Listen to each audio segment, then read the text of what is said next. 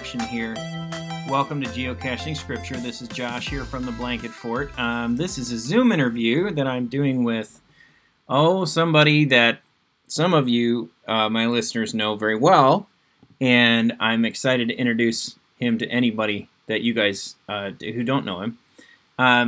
But I'll let you listen. Anyway, geocaching is that rarefied sport hobby of finding these little treasures of in familiar walks where you're looking for a place, coordinates on a GPS that help just bring a little dimension to what you're already doing. And that's kind of what we do with Geocaching Scriptures. We look for these tiny treasures in the big truth that God has hidden all over the place in the Scripture to help us see deeper into the dimension that's there. Look and look again. That's the idea. Anyway, I have a guest. So let's get caching.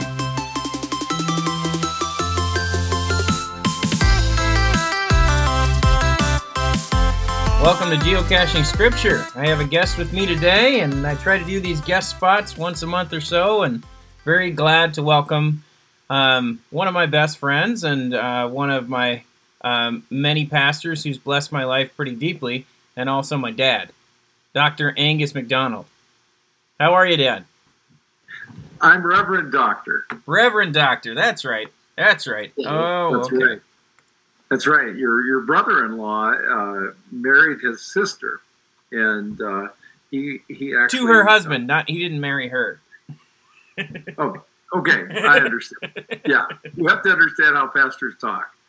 But at any rate, he got his reverend from somewhere in Florida, and he is a lawyer as well. So he's a doctor of jurisprudence. So he's Reverend Doctor now. Reverend Doctor. That is impressive. Yes. That is impressive. I guess I'll have to have him on the show sometime.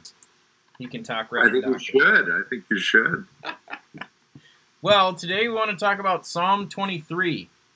And yes. Very familiar to most listeners and most people, regardless of faith tradition. I'll just read the ESV of that real quick. Psalm 23 is Psalm of David. The Lord is my shepherd, I lack nothing. He makes me lie down in green pastures. He leads me beside quiet waters. He refreshes my soul. He guides me along the right paths for his name's sake. Even though I walk through the darkest valley, I will fear no evil, for you are with me, and your rod and your staff, they comfort me. You prepare a table before me in the presence of my enemies. You anoint my head with oil, my cup overflows. Surely your goodness and love will follow me all the days of my life, and I will dwell in the house of the Lord forever. Amen.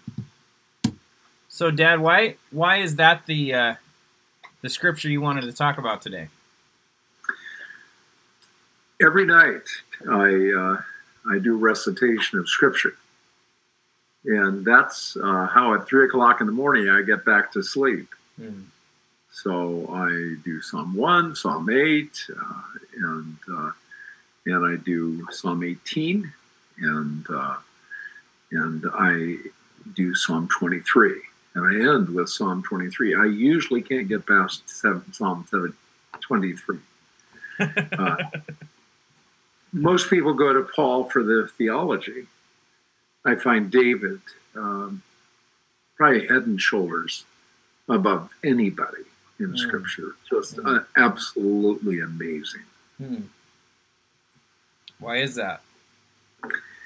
Well, Scripture says that he was a man after God's own heart. And I would love to do an evaluation of exactly what the Hebrew means there. But that is the greatest goal of my life, is to be a man after God's own heart. You know, and you have two possibilities. One is that you're pursuing God and you're after his heart. Or you are someone who God's idea of what a human being is somehow more obvious in David than anyone else. And the amazing thing to me is that is the love that Christ had for, like Mary, at the tomb. And I know you've spoken to that issue. Sure. And then the woman of sin, when he said, those who are forgiven much love much. Mm-hmm.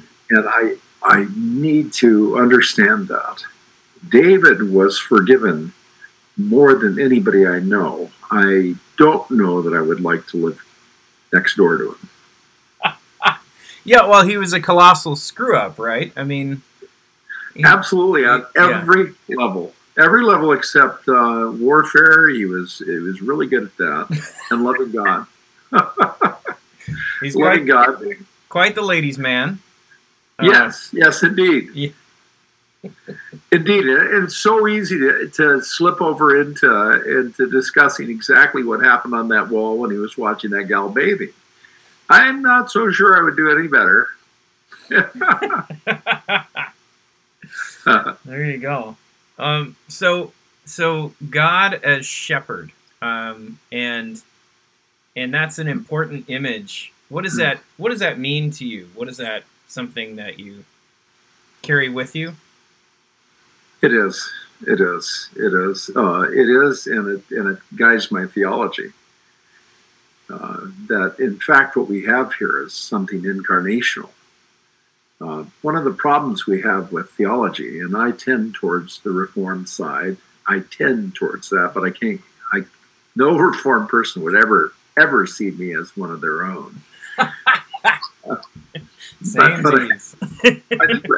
think we produce cyborg theology that has nothing to do with humanity, and the beauty of David's theology is it's absolutely full of his own humanness, and the only reason Psalm 23 is so significant to me is because God has spoken to me through it in the middle of the night at 3 o'clock in the morning in ways that absolutely bring me peace.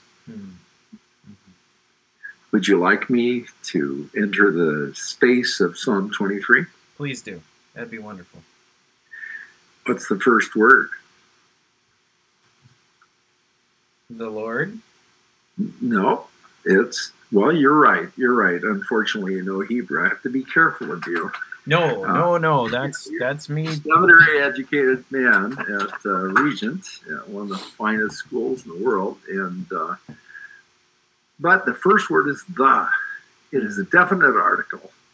I am overwhelmed by that in a day of postmodernism, where the definite article is foreign to everyone. We only allow a thing.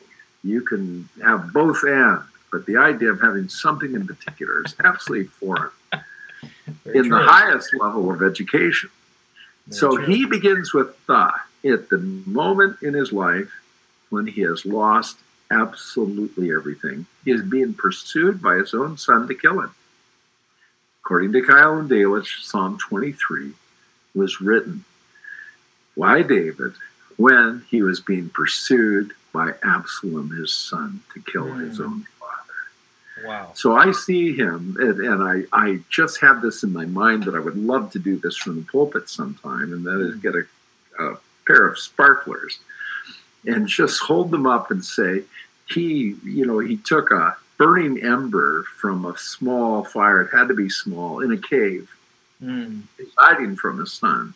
Mm-hmm. And he scrawls on the wall of the cave. And on the wall of the cave, in the middle of loss of everything, he uses the definite article. I am overwhelmed by that. I am overwhelmed by that because the greatest loss today is the loss of anything being definite whatsoever. Amen. And the definite is not himself. And we have all kinds of ideas about, trumpeting ourselves. He can't do that. It is not that brings him peace. What brings him peace is the word the. And then the word is not Lord. If you want to use the word Lord today, you're talking about Prince Harry. Goodness. Prince Harry, Meghan. You're talking about, William. You're talking about people that utterly do not in any way deserve a word that applies to God. So the word Lord as a translation is extremely poor because the word is Yahweh. So, Yahweh. So, the I am. The great I am. That's what David uses. And the great I am is the one who is, in all the different ones, all the omnis, omnipresent, omniscient, is the way, the truth, the life, all those definite articles. All those magnificent definite articles. They're wonderful. And unfortunately, Reformed theology stops there. Yeah. Because he says, the great I am, which is the name he gave to Moses, is the great I am is. The great I am is. And at that point, it's incarnational. It's incarnational. The great I am is my personal shepherd. Right now. Yes, right now. Not in a completed way from the foundations of the earth, but is right now my shepherd. Yeah. Yes. So beautiful. That intimacy and that screams theologies other than the Reformed. And I love Reformed theology for the high place it gives God, but it doesn't give him high enough because we have a God who also can incorporate in his magnificent foreknowledge the complete understanding and acceptance of people making decisions. Yes, he can integrate those things together. And I think of Jesus picking up this particular psalm. He sort of zeroes in on it later, but in the book of John, in his several I am statements, which John sort of compacts all together. And at one point he says, I am the good shepherd. And that's one of these phrases that's like chock full of symbolic language, which we think of like lame pictures of a Caucasian Jesus walking through a field somewhere with a sheep on his shoulders. And for his original listeners, those were fighting words. Those were absolutely scandalous. To say I am and to say good shepherd and to make it into one sentence, forget it. Wow. People got stoned for less. Amen. And do you see how this actually incorporates both the highest Reformed concepts? R.C. Sproul says there are no loose atoms, that sort of thing. And then this concept of actually when I stub my toe or I but the beauty to me is when David says the Lord is my shepherd, he has just affirmed something incredible. And that is, I could have done nothing better.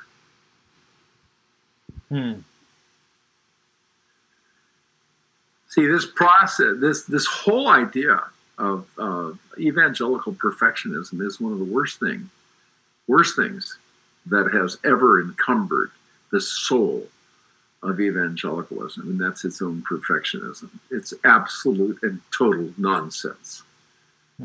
David admits to being a sheep. And he looks back at his life and says, I see it now. I see it now that I am a sheep, and sheep by their very nature go astray. Isaiah 53. 43. Isaiah 43:6. I'll get it right. I don't. Your mother is the one that is the great quoter of Scripture. But as my mother was, before she'd spank me, she'd quote Scripture. So would my father. It's a terrible thing. In a thick Scottish accent, and then. So the Lord is my shepherd. In other words, I am a sheep, and sheep by their very nature go astray. All we like sheep have gone astray. We've turned everyone to his own way. That is Isaiah 53. And the Lord has laid on him the iniquity of us all. So this concept that there's somebody out there, and the world only knows us as perfectionists, as failed perfectionists who try to trumpet their own theology, their own politics. Boy, you ought to read Oswald Chambers yesterday. He says, we're not politicians. Amen. Yeah. And yet you look at that and the whole idea of what we're about is we're about knowing the God who approaches David in a magnificent way as his shepherd, because what is seen by David, the only person I trust is someone who has failed.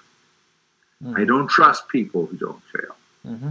Failures only need apply. Guy Farley used to say that, my head elder, and I thank God for him, and I thank God for the fact that he said that. Because we'll have to make a sidelong reference here, because that's Guy Farley, father of Drew Farley, who has written several books for Zondervan, and yes, I'll have on the show someday. The Lord is my shepherd, and then he says, "I shall not want." And here's the amazing thing, and it comes right down to the Midwest, okay? And that is the first thing that the shepherd does to the person that's overly busy and is encumbered by their own perfectionism is, get down, get down, get down now, stop. There's green pasture beneath you, and you're running. Amen. Sheep, by their very nature, will grab grass and pull it out by the roots and destroy their own feed. But the shepherd, rather than having them running all over the place, says, "Get down. This is green pasture." I don't even know what green pasture is. God knows what green pasture is. Jesus knows what green pasture is. I need a shepherd to even know this is a place to stop. And evangelicalism has to wake up to the fact that we have stopped hearing God and we have forgotten what it means to have intimacy with God. That is the difference between us. It is not that we are moralists. It is that we know the living God. And we know the one who says, this is green pasture. And quite frankly, I don't like some of the things that he calls green pasture. I would have to agree with you on that. I'm not always down for what's served. What he considers sustenance. Doesn't look like sustenance to me all the time. Yes, it doesn't. It doesn't. In fact, it looks the opposite of love sometimes. And then the first thing he says is, get down. You don't even know what green pasture is. And I'm going to show you what green pasture is. And it's not going to feel like green pasture. So that's the first thing he does. He's not the coach that runs them up and down the stadium steps. He is the shepherd who says, get down, rest. He makes me lie down. He makes me lie down. He makes me lie down. And that is an imperfect. And an imperfect verb is one that is past, that is continuous, and is constant. And so the shepherd never changes in the way he does things. So the next thing he says is he leads me beside the still waters. There's a reason for that. Because sheep defecate in the water they drink. They urinate and defecate in the water they drink. That's absolute. So the shepherd leads them beside the water so they don't ruin their own water. And then there's something about still water. I've looked at this and I've listened to the Lord on this, and I can't claim that I'm a Bath Cole or some sort of prophet here. But all I can tell you is there's only one water that reflects a greater glory, and that's still water. There's only one water that is not extremely dangerous, and that is still water. And he walks me beside that. And then, to assure me that that I'm reading the metaphor correctly, he says, he restores my soul. He actually brings me back to what it means to be human. To be human. Because soul is nephesh. Even a dog has a soul. Mm-hmm. But for God to bring me back to what it means to be human, rather than a perfectionistic cyborg, is absolutely magnificent. He restores my soul. But then, somebody's going to say, well, this is grace is grease. The next thing he does is he leads me in the path of righteousness. And the word, there's Matthew 7, or not Matthew's, is it Matthew? Yes, Matthew 7. It says, broad is the way that leads to destruction. Mm-hmm. And then it says, narrow is the gate. And then it changes the adjective there. And it's tribulation is the way that leads to life. Ah. So what he is a coach as well. He's a coach, and he's preparing me for something. And then the next thing is, yea, though I walk through the valley of the shadow. A shadow is not a reality. Shadow is not a reality. A shadow is not a reality. Did I say that 3 times? Here you go again. A shadow is not a reality. Yea, though I walk through the valley of the shadow of death, I will fear no evil. For thou, boom, definite article. The great I am is with me. And then he says, thy rod and staff. The rod is Orungu. Shoot, I have one across the room here. I'll show you. This is Orungu. You got it? Hold it up. Hold it up so I can see it. Right. Here. Yeah, sorry. That's Orungu. And so the end is weighted. And this will fly 50 yards and kill an enemy. Do not tell me that God does not destroy enemies. He does. And then the other one, and I wish I had it here, and that is a staff. And the staff is what he brings us back from our own excesses. And then it says the most incredible thing that I've ever seen. And this is the beauty of it, and this is where I'm coming to an end, I promise. Now prepare us a table before me in the presence of my enemies. Who prepares a table? Not the king, not a king, not a prince. A servant prepares a table. God becomes servant, which means I'm no longer a sheep, but a guest. This is huge. This is huge. There's a nature change that occurs here. I am no longer a sheep, a mere animal. I am a guest. And then it says, he anoints my head with oil, and my cup runs over. I am now a priest. Not just a dumb sheep. I am now a priest. And then he says, surely goodness and mercy shall follow me all the days of my life. Goodness, that's justice. Mercy, that's grace. And I shall dwell in the house of the Lord forever, which means from a sheep all the way to the bride of Christ. I am now the bride of God. And that is the story of Psalm 23. And it is theology that towers over most other passages in Scripture. Well, I don't have any commentary on that, sir. You have. That's just a beautiful reading. Looking down into the Greek and the Hebrew, right? You know a little Greek. What was it? A little Greek and a little Hebrew. One owns a deli and the other owns a pizza pantry. No, my Greek is atrocious. Your mother's was better than mine. She went to seminary. But I'm a good philologist. I love words, and God loves words. Well, every time I would ask you what a word meant, you would say, well, that is a Greek prefix that was probably Latinized at some point and connected with this, and then we have this suffix that we added to it. And then I would say, Dad, I'm 5.